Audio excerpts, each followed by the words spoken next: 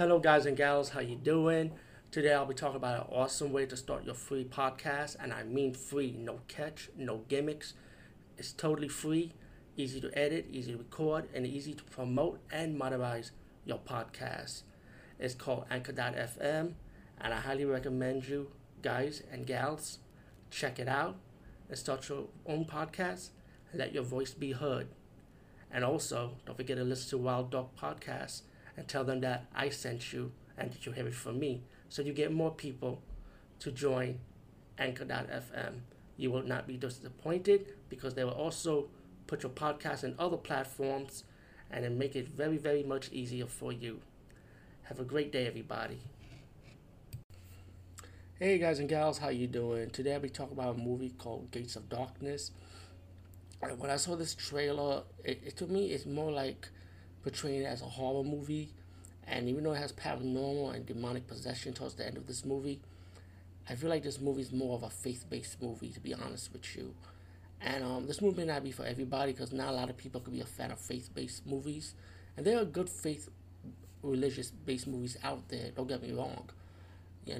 And this one I found myself enjoying it, about this young adult, young teenager who dressed different, like very goth-like, and he gets kind of like a little bullied in school.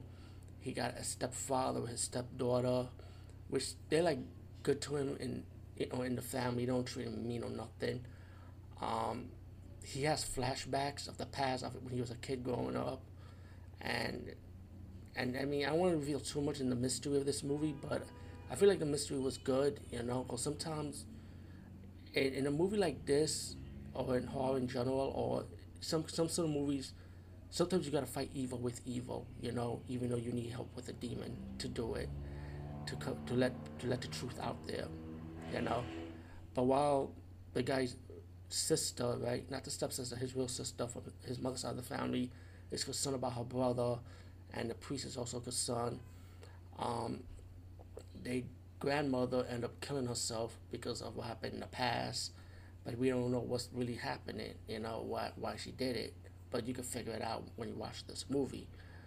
But all in all, I feel like once we get to the climax with the possession scene and the demons that revealing the truth of what's going on with this boy, and what's going on in his flashback, why the history is coming out in the open pretty much, you find out the truth. And I feel like that little story, kind of like, okay, I understand what's going on. I think the only fault is I feel like there's like two endings for this movie.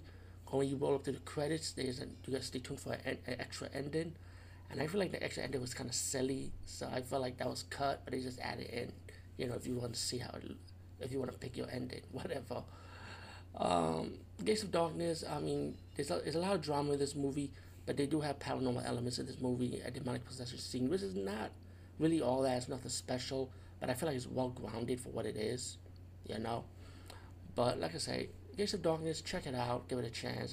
It's a really more of a faith-based movie, I would say. Peace out, and see you later, guys and gals.